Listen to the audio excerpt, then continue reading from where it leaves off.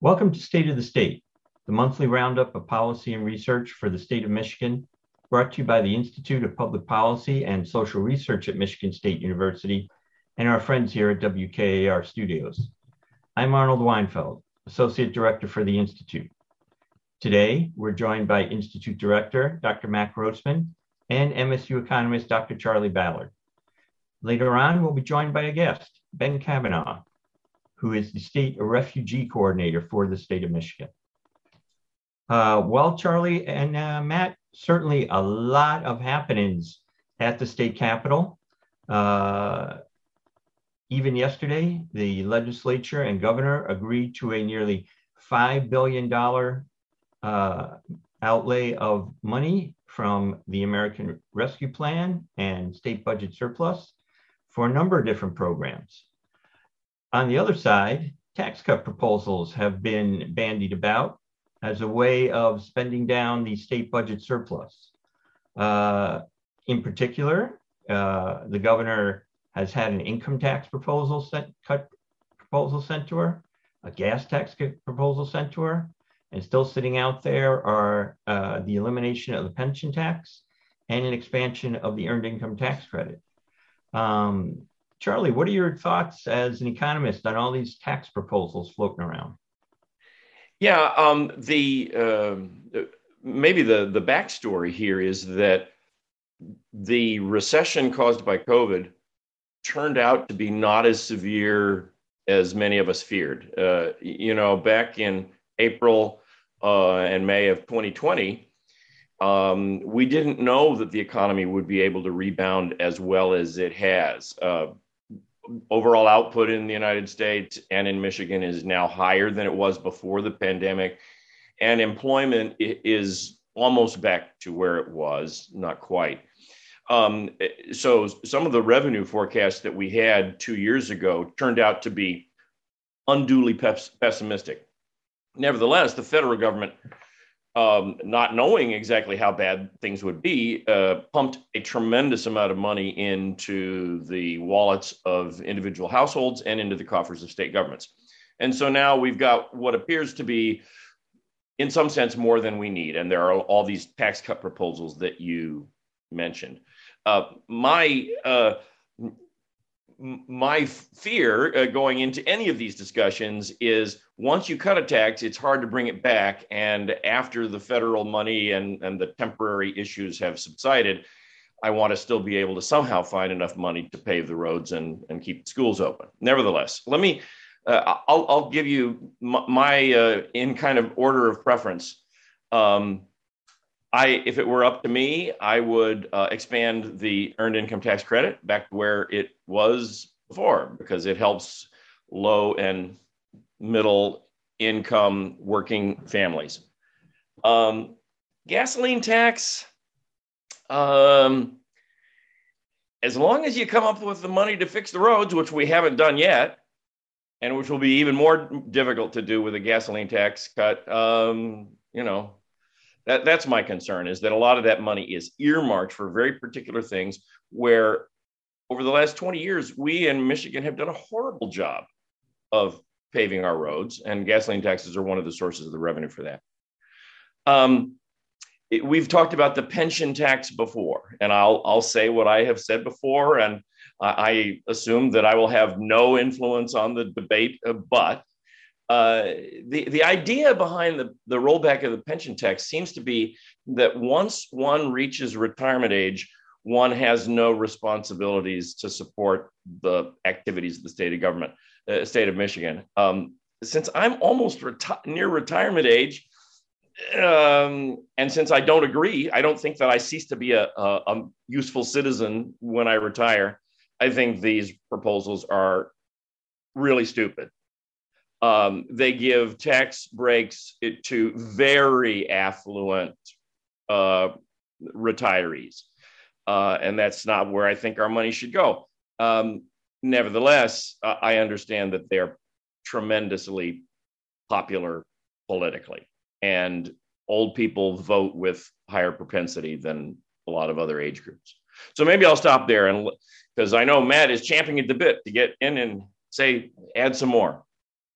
Yeah, Matt, what's going on nationally? Michigan's not the only state that finds itself with a budget, general fund budget surplus during these times. What's the national perspective? Well, they're good times to be a state legislator or a governor. You have lots of goodies to give out, some from the federal government and some from unexpected surpluses. And it's an important reminder that although we think, Republicans cut taxes, Democrats spend more money, actually every state spent less money and increased fees when times were bad, and nearly every state is doing the opposite now, expanding both tax cuts and spending due to the revenue picture, since almost all states have a balanced budget requirement. So even fully Democratic controlled states are now considering tax cuts because of these surpluses. And Charlie is too negative on our influence. See, whatever we say they should do, they immediately do the opposite. So we have a full expected success rate. So given our success in touting the difficulties of business tax incentives, of actually influencing corporate location decisions, it was only a month later that they passed the biggest ones lately. So we can expect a pension tax now, pension tax reform coming. Charlie, you mentioned the gas tax, one of the other gas tax cut. One of the other proposals being bandied about, which Democrats, the Senate Democratic leader Jim Ananich has put forward, and one which many on both sides of the aisle starting to gravitate to, is the suspension in the sales tax on gas. Any thoughts on that?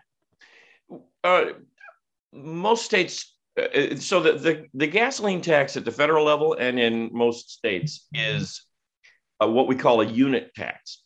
It's so many pennies per gallon.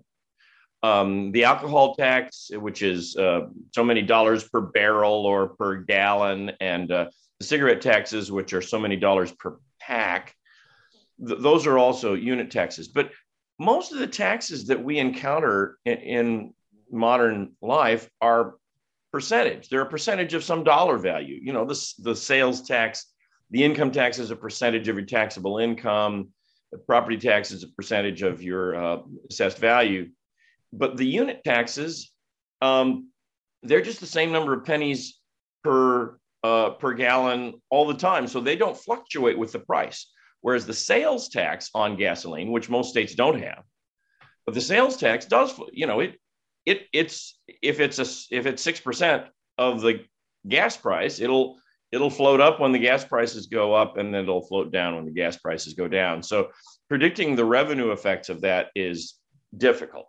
The other thing that I think is worth saying about the sales tax on gasoline is the money from that goes to a bunch of different coffers, and like other sales tax revenue. And so government, schools, yeah. Right. Schools in particular. And so once again,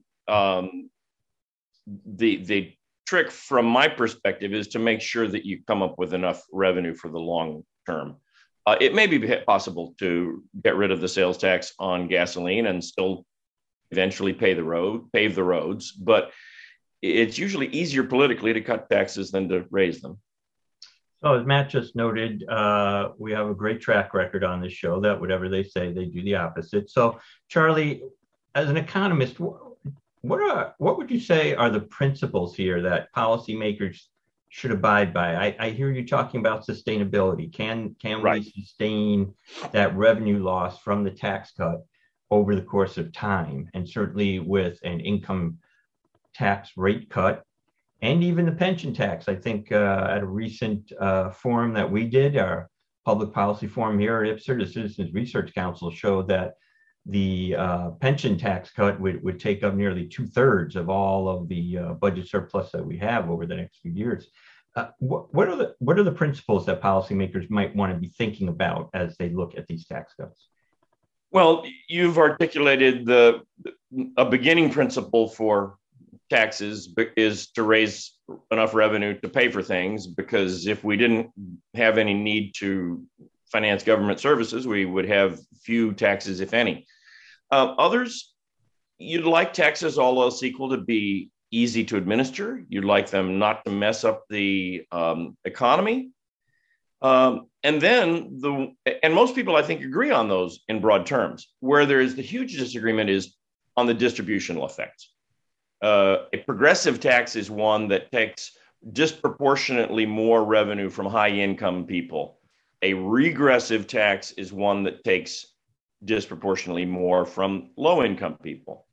And people, including legislators, have dramatically different views about that. Republicans tend to prefer less progressive or regressive taxes. That's why there's so much Republican support for a rollback of the income tax. The benefits of that would go mostly to higher income people. Democrats tend to prefer more progressive taxes or less regressive taxes. That's why they tend to support things like the rollback of the EITC more. The gasoline tax is kind of in the middle because it's paid by a lot of folks. It's probably slightly regressive on balance. Okay, thank you, Charlie. Appreciate that perspective. Let's turn to another subject that we've touched on here before, and one that you, Matt, have been following and working on over the last several months, and that's redistricting. This past week, the U.S. Supreme Court came out with a Wisconsin case that might have implications for the cases here in Michigan. What can you tell us about what's happening? Right. The U.S. Supreme Court overruled a decision of the Wisconsin Supreme Court that would have sided with a map that was submitted by the state's governor, who is a Democrat, over the map submitted by the legislature that is controlled by Republicans. It doesn't have direct implications for Michigan. Most of our current litigation is in state courts. There's nothing pending before the U.S. Supreme Court, and the issues aren't exactly the same. But it was a sign of how the Supreme Court might deal with claims about the importance of race in redistricting. We took a very different approach than those Wisconsin maps, which did identify majority minority districts and tried to set a particular number that would be majority minority, whereas we maximize the number of minority districts of about 40 to 45% rather than majority minority districts. But the Supreme Court was not kind to efforts to use race in redistricting unless it was explicitly required by the Voting Rights Act. So it was a funny kind of thing where they're saying, unless you think we're going to rule that it's required, then you can't use race to achieve that goal. So everyone's kind of trying to predict what the courts will do. But what that does is really opens things up for partisan considerations. It just means if you liked the map submitted by the governor better than the one submitted by the legislature, you can come up with a reason to prefer it and vice versa. And right now, the maps produced by the Michigan Redistricting Commission have withstood every filing, every lawsuit that's been brought against it. Is that right? They have, and we feel for these candidates in Wisconsin who don't know what legislative districts they are going to be running in, but have already filed to run in the non-existent districts. In Michigan, everyone is acting, even though there is pending litigation. Everyone is acting like we're going to be running in these districts in our primaries and general elections. Well, certainly something to keep an eye on. Our, I believe, filing deadline is coming up here in Michigan. For those running for statewide office or state legislative office. And certainly, as you said, Matt, the ruling by the U.S. Supreme Court in Wisconsin is going to cause a lot of confusion as to who's filing for what seat as people continue to jockey for position. Why don't we move on now to more recent events? Certainly, the war in Ukraine is once again providing us with a humanitarian crisis, much like the end of the war in Afghanistan provided us with one.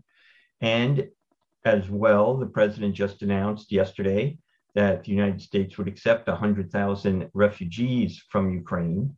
And Michigan has had excellent experience at this, most recently with the refugees from Afghanistan. But over the course of time, has been a very welcoming state and resettled a number of refugee populations. And with that, I'd like to welcome our guest, Ben Kavanaugh, to the program. As I noted, Ben is the State Refugee Coordinator with the Office of Global Michigan in the Department of Labor and Economic Opportunity. Ben, why don't you take a few minutes to discuss the work that you do as State Refugee Coordinator, and even more recently, how placement of the Afghan population has gone, and maybe what we might expect with Ukrainian refugees. Sure, sounds good. For context, as you mentioned, my title is State Refugee Coordinator. This is a federally mandated but state-appointed role. So any state that is administering a refugee resettlement program does have to identify a State Refugee Coordinator, and then I have a team within the Office of Global Michigan that does the work with all of our partners. In very brief, I and my team are responsible for coordination of all public and private resources and partnerships for refugee resettlement in the state. We oversee federal funding, provide technical assistance, conduct program development and outcome analysis, and work really closely with a wide range of state and local government and nonprofit partners.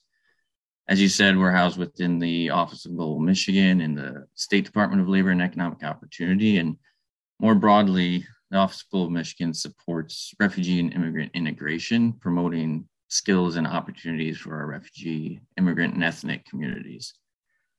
I'd be happy to talk about Afghanistan and that operation as well as the events in Ukraine, but take a minute first to provide some historical context on the traditional process and programming for refugee resettlement in states across the country. So from year to year, the president sets a national ceiling for the capacity of refugee admissions to the U.S. Local refugee resettlement agencies then work with me and the State Refugee Coordinator in their state to propose their own capacity for that fiscal year, which is then ultimately approved by the U.S. State Department. We conduct jointly local community consultations as a part of that process to determine housing availability, impacts to health systems, public schools, and available resources within the communities that we intend to resettle to. The refugee resettlement agencies are responsible through a federal contract for reception and placement and conduct those required services to place and set up families within 90 days of their arrival in the U.S. And then our office provides funding and supports, as mentioned, to those same agencies, as well as a number of other partner agencies to provide ongoing integration services related to employment, social integration, health, youth and education programs, English language and digital skills, many more. Additionally, as mentioned, we're also constantly working with state and local government partners to ensure and develop equitable access and integration into mainstream services for our arriving populations. Regarding populations we serve, I keep referring simply to refugees, but under our funded programming, we also serve Cuban and Haitian arrivals and individuals who have received asylum status. In Michigan, the bulk of our program is with those arriving under the U.S. Refugee Admission Program, but these other statuses make up a large bulk of work in a number of other states as well. As far as numbers go, prior to the last federal administration, where we saw a large decrease in refugee arrivals to the U.S., Michigan was averaging about 3,500 to 4,000 refugee arrivals per year. And we provide ongoing services to about 3,000 individuals each year. We have a really wide range of populations that we welcome from Africa, East Asia, and the Near East, primarily Syria and Iraq. And then regarding Afghanistan, as you likely know, under Operation Allies Welcome, Afghans were evacuated to U.S. military bases last fall under humanitarian parole status. Roughly 75,000 individuals arrived under that status. All of the Afghan placement assistance arrivals who were temporarily on those U.S. military bases and then ultimately destined for Michigan arrived to our communities between September 27th of last year and February 19th. Our final total of those under that operation was 1,734 individuals. We did have some additional arrivals who had already received special visa status due to their work with the U.S. government in Afghanistan, making our total number right around 1,800. So go ahead. I was going to ask if you could talk a little bit more about the local networks you interact with. Obviously, this all can't work without pretty strong local organizations across the state to partner with and to take advantage of local resources that are available to them. Yeah. As I mentioned, we have a wide network of nonprofit partners. Some of those are under contract with our office. And then we also work really closely, as I mentioned, with the public school system, with local health departments, nonprofit, ethnic community-based organizations. And, with this latest arriving population, we work very closely with some of our Islamic centers and mosques, as well as Muslim Foster Care Association, and providing some services to youth. And given the extremely fast pace of these arrivals and the dire need to, place people into communities, really early in this effort, our office recognized this was not going to pan out as traditional, the sort of traditional manner of refugee resettlement. Over the last 2 fiscal years, Michigan welcomed just over 1,000 refugees in those 2 years combined. And as I mentioned, we welcomed over 1,800 in just under 6 months. So we did, in particular, speaking of partnerships, we formed a strategic sort of interagency emergency response group across state government. We had 7 state agencies that were involved in securing funding, resources, and local partnerships to assist in the operation. Michigan ended up being the top 3rd tier of states responding to the need for the placement of Afghans. We're continuing to work through that process, but have permanent housing secured for about 80% of arrivals at this time. We're continuing to see, long list of medical needs that we're seeing to getting youth, later arrivals enrolled in school, and, providing a wide range of services to those families still to get them settled. Well, go ahead, Matt. I was just going to say, so yesterday we heard this headline that 100,000 Ukrainians were coming as refugees to the U.S. That might not have been exactly what Biden said. So help us through what that would actually mean on the ground and the extent that whether it'll actually take place.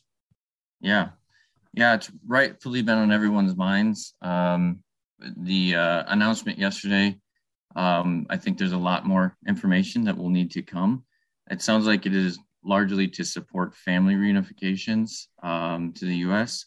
And it did mention in the headline refugees, but we've kind of had clear indication so far overnight and everything that there'll be a number of manner of ways that individuals might come to the U.S.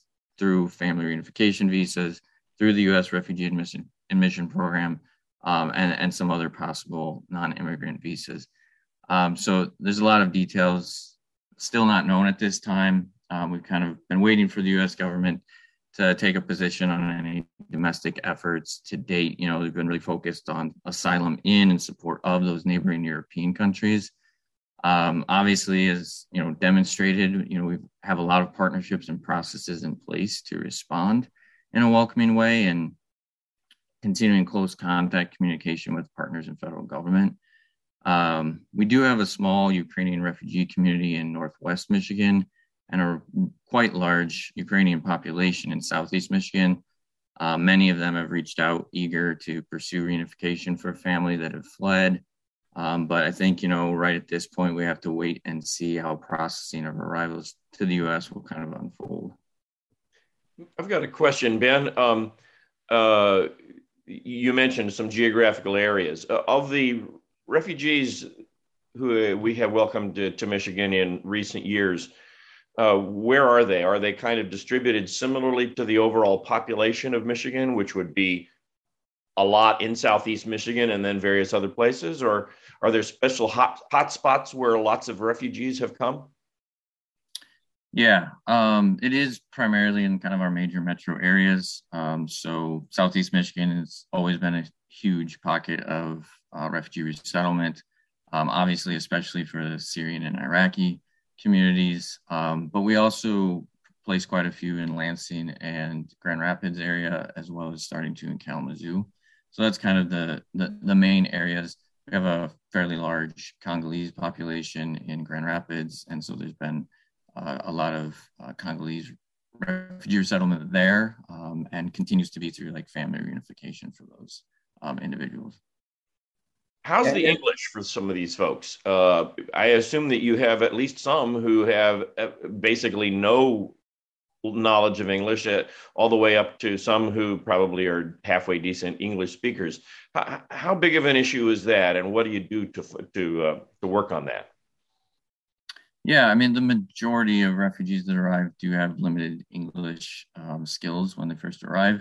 That has not been the case as much with, the arrivals from Afghanistan, and, utilizing those individuals as they were interpreters overseas for the U.S. government are providing some support in that way here now.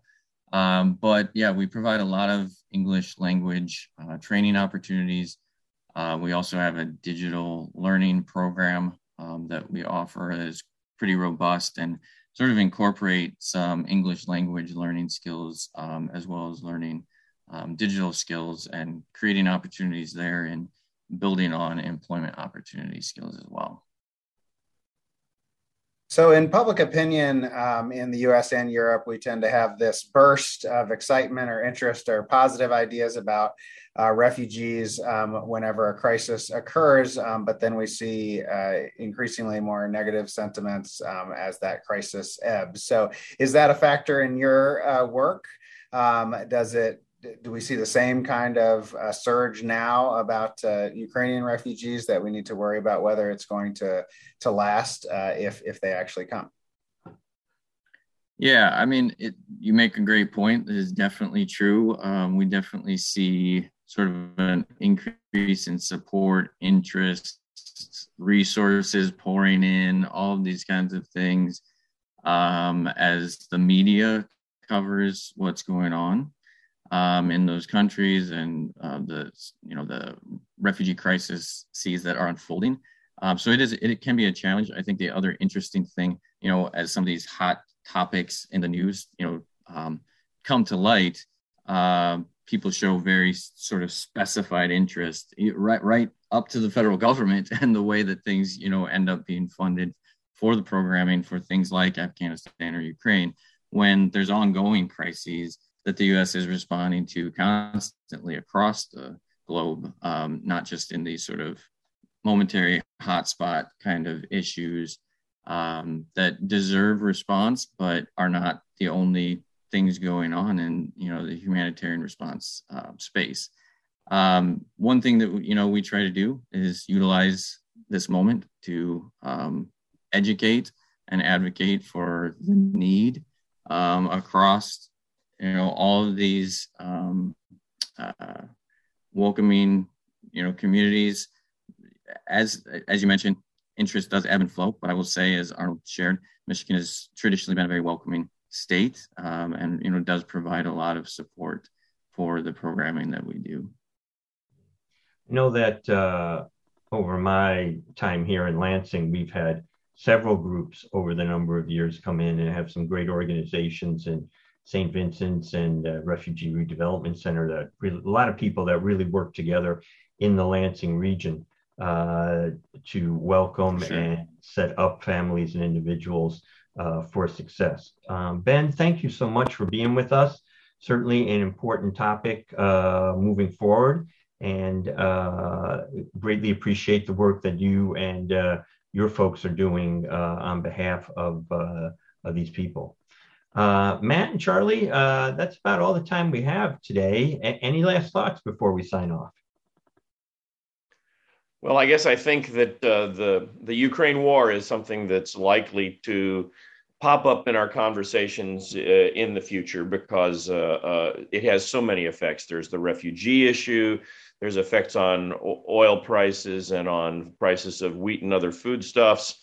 And so I kind of wish that the war would go away. That remains to be seen, but its effects will, even if it goes away, even if the war ends soon, which is not at all clear, it will probably have lingering effects for some time. Matt, anything to add there? Are you confident that Michigan's redistricting maps are going to withstand the further tests of the court system? Certainly, these are the likely maps to remain in effect for the next election. And I just want to second Charlie that obviously we are not immune from world events, and we can always find that Michigan is quite connected to events that occur all over the world. And we have people with families abroad, and we're going to be affected by the knock-on effects of everything that's taking place. So it's a nice message for us to remember. Yeah, I agree. If nothing else, this latest war has shown us how small the world really has become, and its impact on folks far and wide. Thank you both. Thank you, Ben, for being with us. And once again, my thanks to Russ White and the staff at WKER for their support of this program. Join us again next month on State of the State.